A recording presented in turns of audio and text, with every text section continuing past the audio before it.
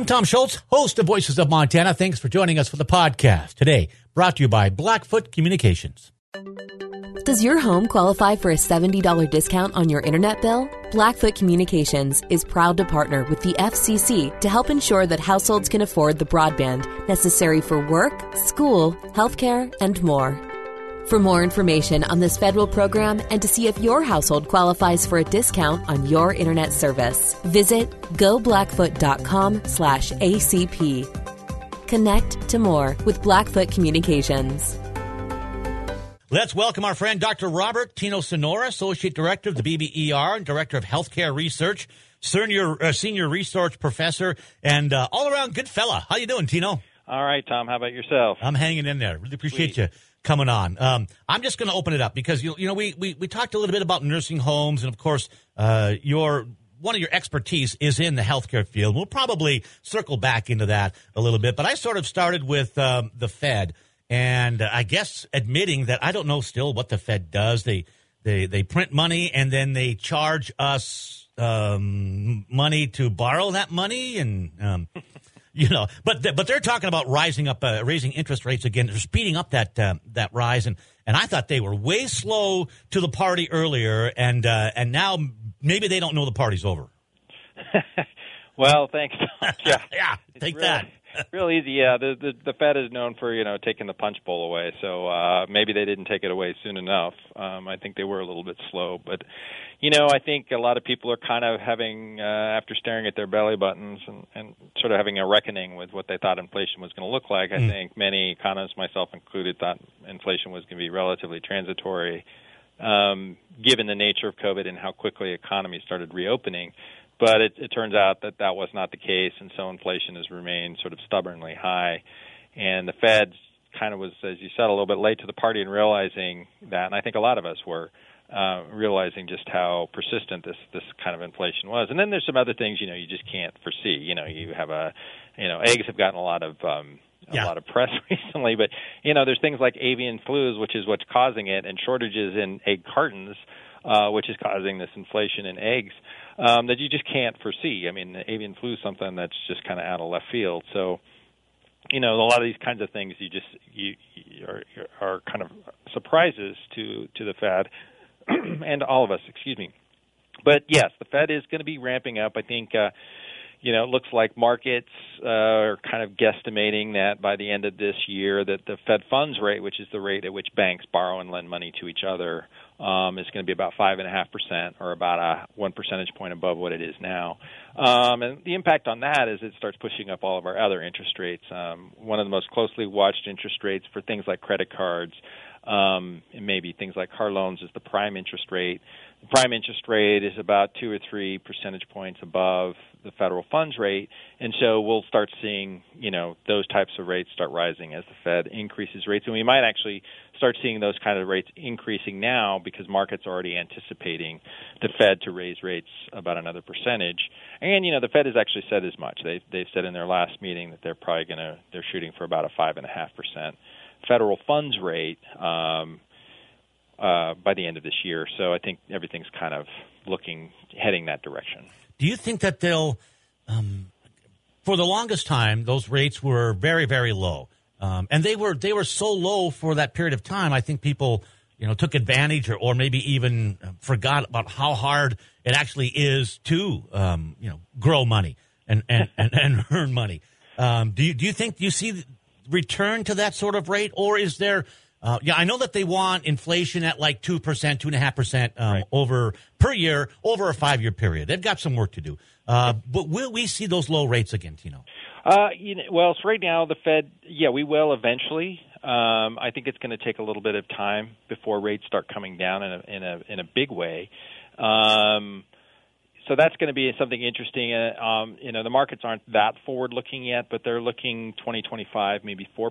So it's going to be some time before rates come down. Now, let's also remind ourselves, and you sort of hinted that rates nowadays, we've gotten very spoiled by very, very low interest rates, and that's kind of a relatively new phenomenon, beginning maybe in 2000. Yeah. If you look at, the Fed's funds rate pre-2000, it averaged 5+% for most of that period. Again, that's like the lowest interest rate you can get. That's an interest rate on an overnight loan that banks borrow in money from each other. And so that's the lowest, that's the absolute bottom of the rates you can get.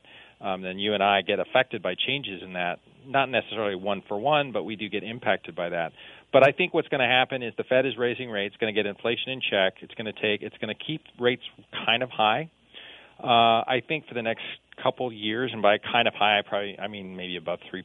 Mm-hmm. But again, the Fed also wants to make sure that in the case that there's another recession, that they can lower rates again to try to stimulate the economy. So they're trying to get, I think, people used to a little bit higher rate. Once people get rates, that kind of rate kind of in part of their psyche, then people adjust to that, and I think that's kind of what the Fed is banking on. And let me also just say that markets are looking at inflation to be in the 2 to 2.5% range over the next 2 to 5 years. So markets kind of what that's telling economists and us is that the markets actually have faith that the Fed is going to be able to engineer this type of reduction. And so there is some good signs in this. And so I think we should look for some positive. Yeah, rates are high, but markets are kind of again thinking that the Fed will meet its target within the next 2 to 5 years. So, boy, the markets have been teaching us a lot over the past decade, haven't they? Yes, they have, and it's been really great to have so much more information available to just sort of like the average Joe on the street can access and to being able to look at the tea leaves and get an idea of what's going on. We have so many different types of financial instruments now, which kind of give us an insight into what the future of the economy is going to be, kind of our own little crystal ball. Yeah. And that's been really, really, really interesting to see. So that's kind of where I'm thinking that just expect high-ish interest rates. Yeah. Again, by historic standards, are pretty low, but do expect that for some time to come, I think. We're going to stir that cup up again and look at the tea leaves and what they tell us about supply chain and energy and manufacturing when we come on back. Dr. Robert Tino Sonora with us, Associate Director of the BBER here on Voices of Montana. Does your home qualify for a $70 discount on your internet bill? Blackfoot Communications is proud to partner with the FCC to help ensure that households can afford the broadband necessary for work, school, healthcare, and more. For more information on this federal program and to see if your household qualifies for a discount on your internet service, visit goblackfoot.com/ACP. Connect to more with Blackfoot Communications. The future of Montana, what the new wave of in-migration means for the state, that's been the focus of this series of economic outlook seminars from the BBER. The final one, they took off in late January, Great Falls, Helena, Missoula. They're all over Billings, Bozeman, Butte, and they're going to be in Sydney and Miles City March 14th, 7 a.m. for a breakfast meeting, 2 hours in Sydney, noon meeting Miles City on March 14th. And so Look to that and go to the BBER for more information. Tino Sonora. Tino, thank you again for being here. Let's talk, and we got now about 3 minutes on this one. Interest rates. I've read this headline, Fed's rate moves puts manufacturing sector at risk. Your thoughts? Yeah, I mean, I think what's going on here is especially for the state like Montana. So Montana is a very interest rate sensitive state in terms of production. By that I mean that we don't have a lot of really large businesses. Most of our businesses are, under 50 people. Most of businesses finance new investments through taking on loans rather than issuing either stocks or bonds. And so as a result of that, these smaller manufacturing businesses or small businesses in general rely a lot more on borrowing from banks.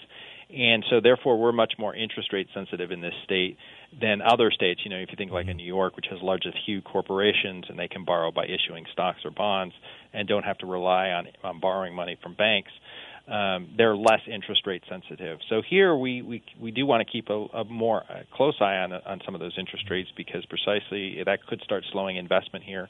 I've heard anecdotally that some people in the state, are manufacturers in particular, are having trouble finding workers and are actually leaving the state because of work and potentially housing conditions, and also just having the influence of those interest rates is also going to potentially negatively impact borrowing by businesses in the state. And but there's still a lot of upside for manufacturing in Montana. This outside of interest rates, I guess. What are some of those good signs? Montana manufacturing was phenomenal. I mean, in the aftermath of COVID, I mean, just expanded with employment. Income rose really sharply. I think manufacturing was above its pre-COVID trend within like 6 or 7 months of the bottom. I mean, just remarkable how well it's done in the state, and particularly in terms of employment. So I think a lot of manufacturers are trying to fill some of those employment holes and keep going. But it's been a real bright spot, I think, for the state. And again, a lot of this is really just small operations, but they've done a remarkable job in terms of how much production and employment, I think, for Montana. And that's both in durable and non-durable sectors. Non-durables reacted much more quickly than the durable sector did, but durables have also caught up to pre-COVID and surpassed it. And indeed, that kind of bucks the trend for the country as a whole. So great news there. I want to talk about mortgage. I do want to talk about energy, the supply chain, obviously. And then something here that, of note is Montana's ag economy. I'm looking at a stat that you guys put together that it's on pace for a record year, but that may not be record profits. So we'll talk more as we explore our economy up and down, inside and out, with Dr. Robert Tino Sonora from the BBER. Voices of Montana continues right after this.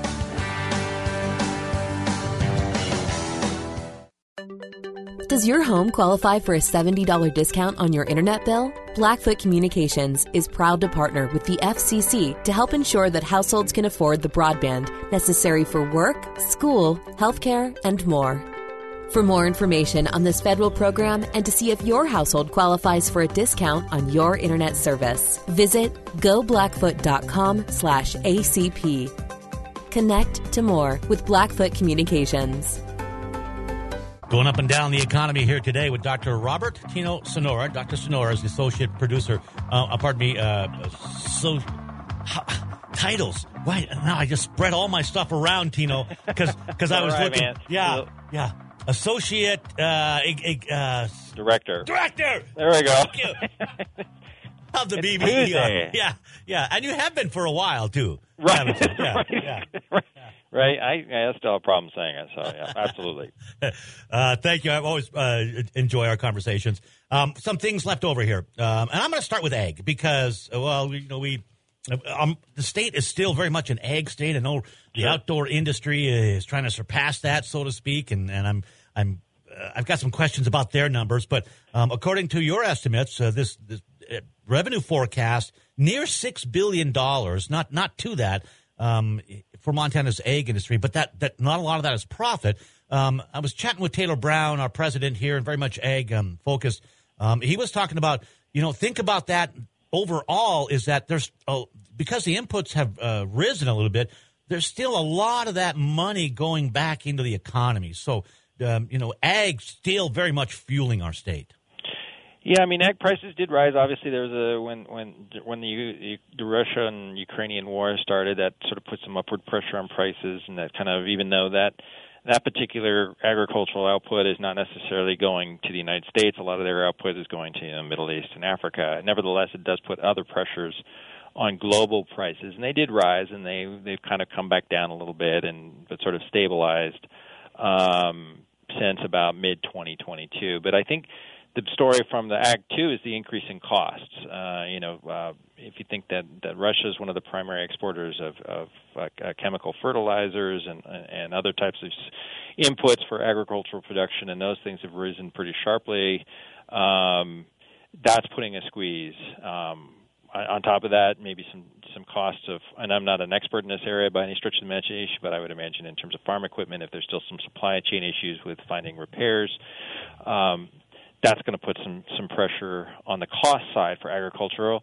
Although, there's something that, finally, I can't remember if it was John Deere or who basically said, farmers can now repair their own tractors and not have to bring it to us. I think that's going to ease some of the cost pressures, but so that's been an interesting little change in the way some of these manufacturers have done business. So I think that's going to sort of ease some of those cost pressures. But still, there are those things, and with prices falling back down again, as the sort of world and global markets start changing back to quote unquote normal, whatever that is anymore. I don't even know what that is anymore. Right.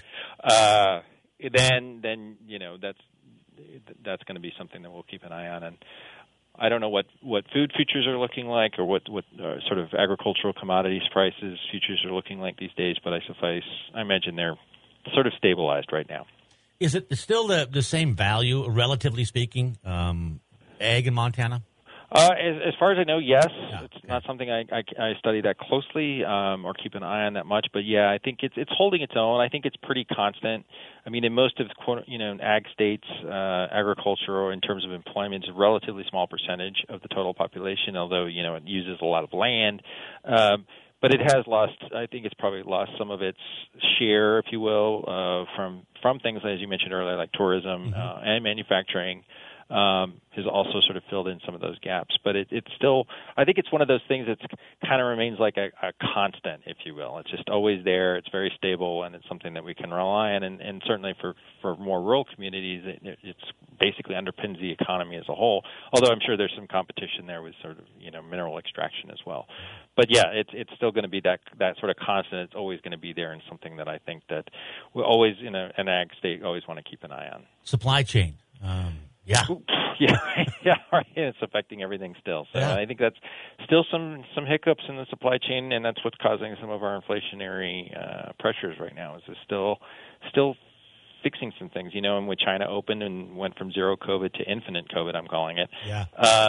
There's could potentially be some supply chain issues, and now with some saber rattling going on, that's the global politics right now is just creating so much uncertainty in a lot of ways that I think that's going to be something that's kind of be a drag on not just our economy, but the global economy, until some of these things start settling down a little bit, and we can start getting a better idea what the future looks like. And it seems like businesses, large and small, are earnest about changing their supply chain.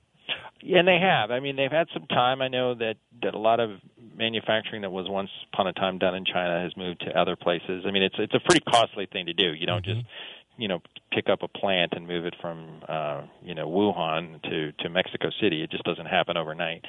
So when those things start getting a little bit more as those things become more fluid over time, then I think we'll see some of those supply chain issues sort of ironing themselves out. I know a lot of manufacturers did move, say, from China to Vietnam or Malaysia.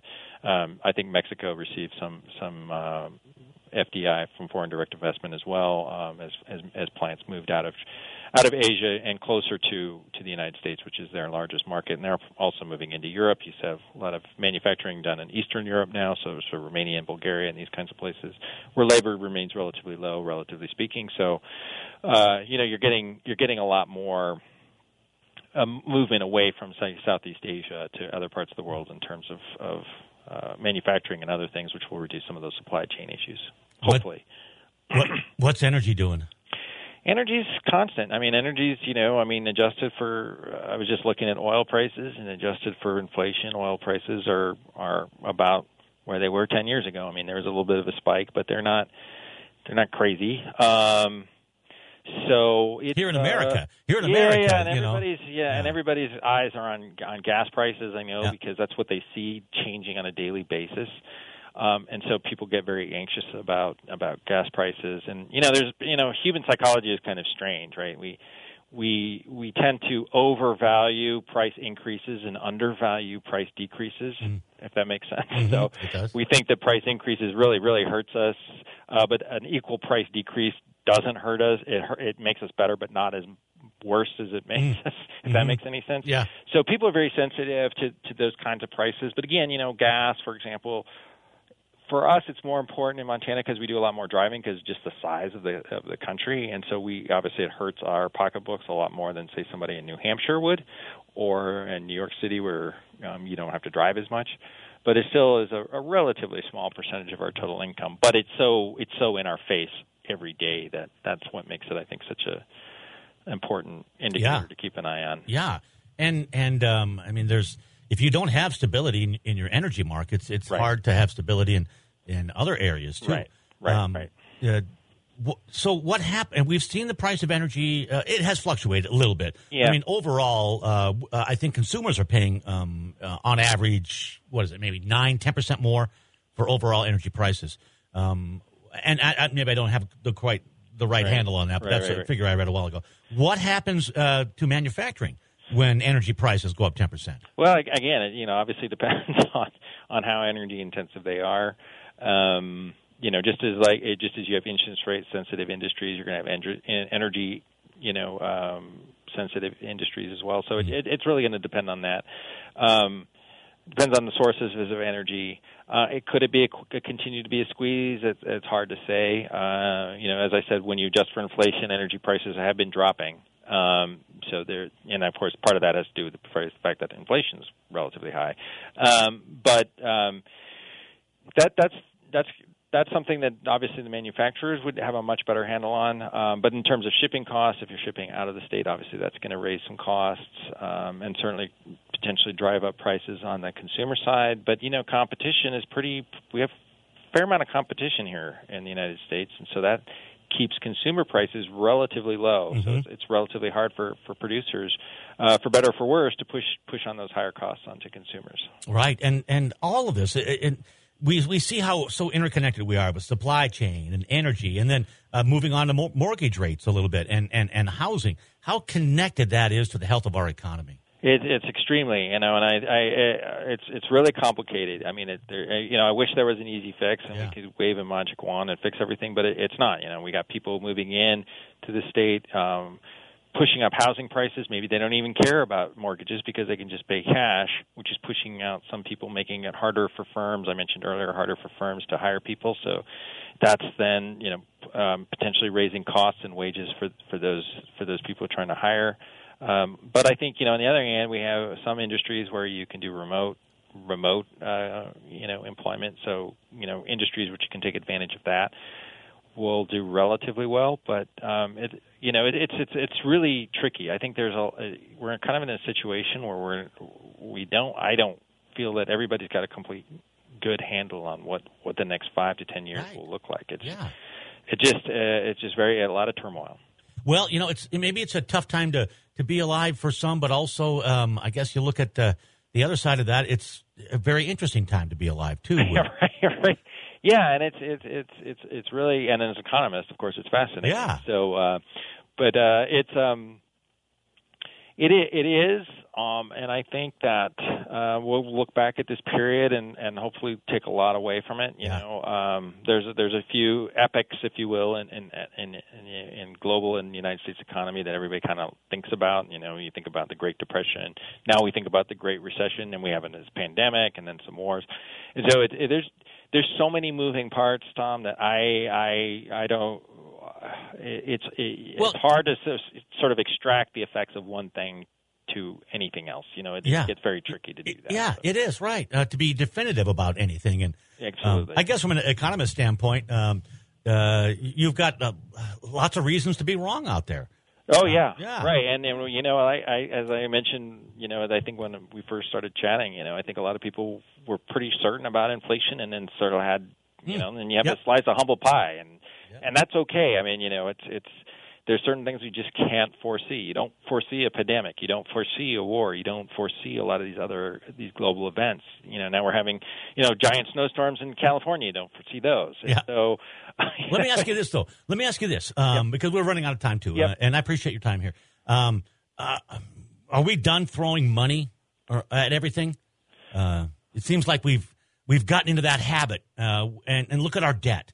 Well, I mean, this is this the 9,000-pound gorilla right now. Yeah. It's people aren't really paying attention. They've kind of forgotten about it. But we've got this debt impasse, this deficit impasse, this budget deficit impasse going on, and that's something that we really want to keep an eye on. Particularly, we'll start looking in April. Right now, we've hit our debt ceiling already, and now the Treasury Department is using some sort of accounting trickery to keep paying Social Security and stuff. So keep an eye out. Maybe we should talk then. And on April, sometime between April and September is kind of like D-Day. So. All right, yeah. I tend to think of these things. There's a lot of bluster before you get to what's the real hard truth about where we're going to be at with this. Absolutely, I agree. I just don't know that we've got our spending under control by any means. Yeah. It's going to be interesting. Hey, Dr. Robert Tino Sonora, again, Associate Director of the BBER, Director of Healthcare Research, and a Senior Research Professor, too. I always appreciate chatting with you, Tino. We haven't had a chance to, off air, have a conversation.